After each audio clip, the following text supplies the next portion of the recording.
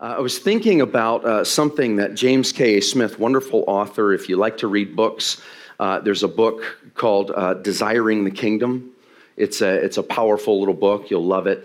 There's a simpler version, a summary version of it called, anyone know?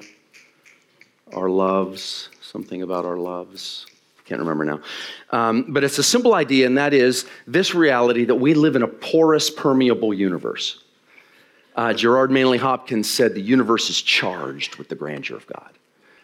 That the Spirit of God is at work, animating, fueling creation all around us. The atoms are moving in these chairs, in this air, because the Spirit of God is giving them vibrancy and energy. That's the universe we live in.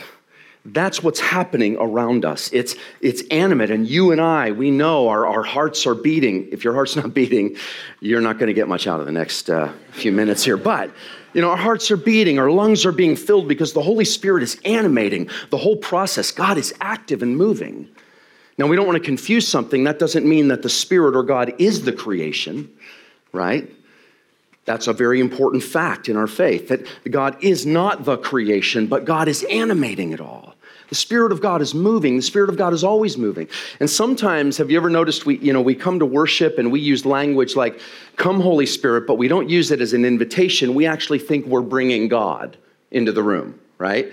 And if I just play this enough and there's enough passion and everything else, God will show up. Anyone ever used the show up word? Phrase? Okay. Now, I don't have a problem with show up, but I really care about what we mean when we say things, because it actually changes the lives of the people that we're leading and ministering to when they hear how we pray and what we say. Because if God wasn't here and then he shows up because we asked and did enough religious gymnastics for him to be impressed, wow, they're really serious. How sincere. I'm gonna come. My goodness, those guys, that's awesome. Where's the door? I got to get in there, It's been locked for so long.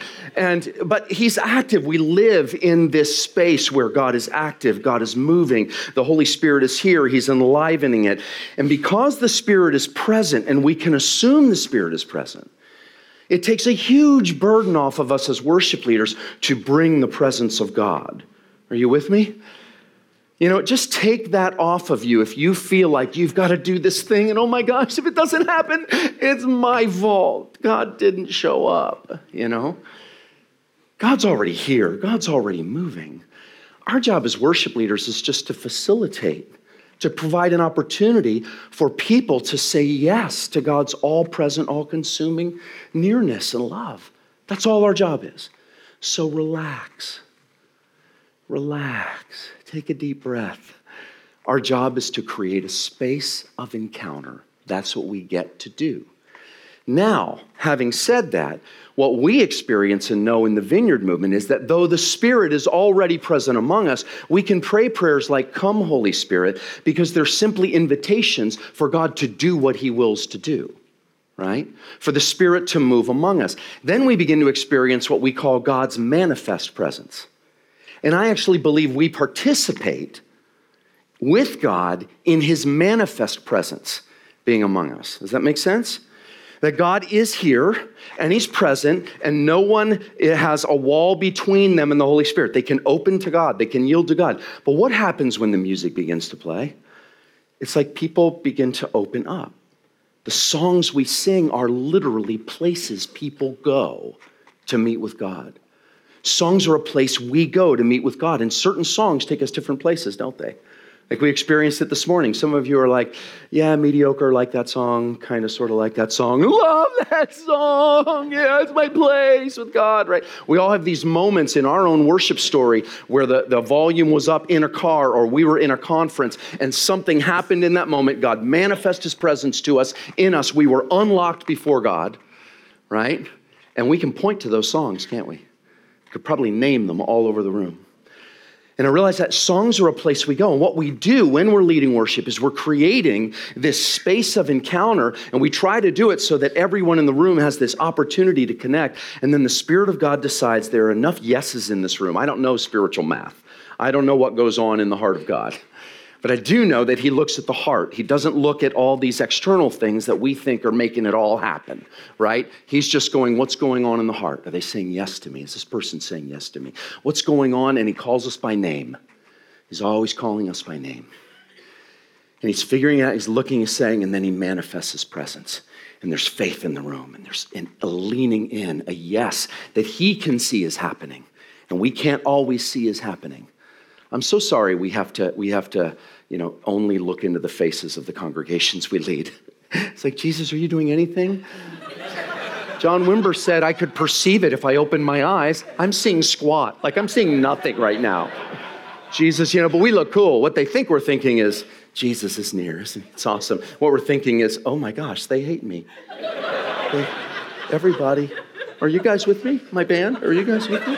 Am I alone? Am I alone right now? And we have all these thoughts that go through our head. But the reality is the Holy Spirit's moving. The Holy Spirit's stirring faith. And then we all say yes. And when that corporate yes is there, you know it when it happens. We feel the waves of the Holy Spirit. We sense him reaching into our hearts, drawing out more vulnerability, more of a yes, no matter what our circumstances are. Guys, I got flack once. I was at a conference and I was teaching about worship. And I made it sound like it was the be-all and end-all. You know how if someone's thing is prayer, they're like, prayer is the center of everything, And I was pulling off one of those, worship is at the middle of, the cosmos. I was using all my big universal words so no one could argue, right? Times infinity. It's like kids. That's the crab. You had the crab walk in your house. I had this thing like, never mind. My kids would say it, and it would end with Holy Spirit, God, times infinity. That truck is mine. Okay. Anyway, but I have no idea where I was going with that. But it was I was making worship the center, like this interchange at the center. Someone said to me, Dan, you just make way too big of a deal out of worship leadership. And I said, you haven't seen anyone's life saved through it. You haven't seen someone walk into a room that has suicidal thoughts and is in deep soul pain. And you haven't seen them in the middle of worship open up. It's this continued consecration of ourselves to be led by the Spirit. I am a deep believer in leading good sets, building them, making it through, playing the songs, recognizing what a Sunday morning is for versus a worship night versus you with me? Context is everything. All contexts do not need to be the same or implemented the same. But we should always be expecting the Spirit. That's one of the things we do as the Vineyard. We have kingdom expectation when we lead, that God is moving already in the room. We're not going to conjure it up, make it happen. We're creating a space for the manifest presence of God. Is that okay? So just some thoughts on worship. And we got to experience some of that together this morning, which I love. So I saw the hummingbird up there, and I thought I loved what not NT, right? Though NT is often quoted, I'm sure, in your churches. Eugene Peterson says about the different meanings of the word meditation. And the different meanings of the word meditation in the Old Testament, when it talks about meditating on the scriptures, one of them means to growl over a scripture as if like a hungry animal would growl over a bone. Like to just be at it until you got everything, right? But he said the other word for meditation, the other word for lingering over the truth of God's word is to gently hum. And I saw that hummingbird last night and something went in my spirit. We help people to hum over truth. We help people to walk away when we sing the songs of Zion. I always think, they must get so tired of hearing these same songs over and over and over again. Till you get that call from that single mother, at 11 o'clock at night, Dan, I was just weeping. I was in so much pain. I've got 3 jobs. I'm trying to care for all these kids, etc. And I began to sing that song we sang on Sunday. And it was like the presence of God just filled my kitchen. And I had hope again. And I take every one of those little stories and I tuck them away. Remember why we do this. This is why we do this.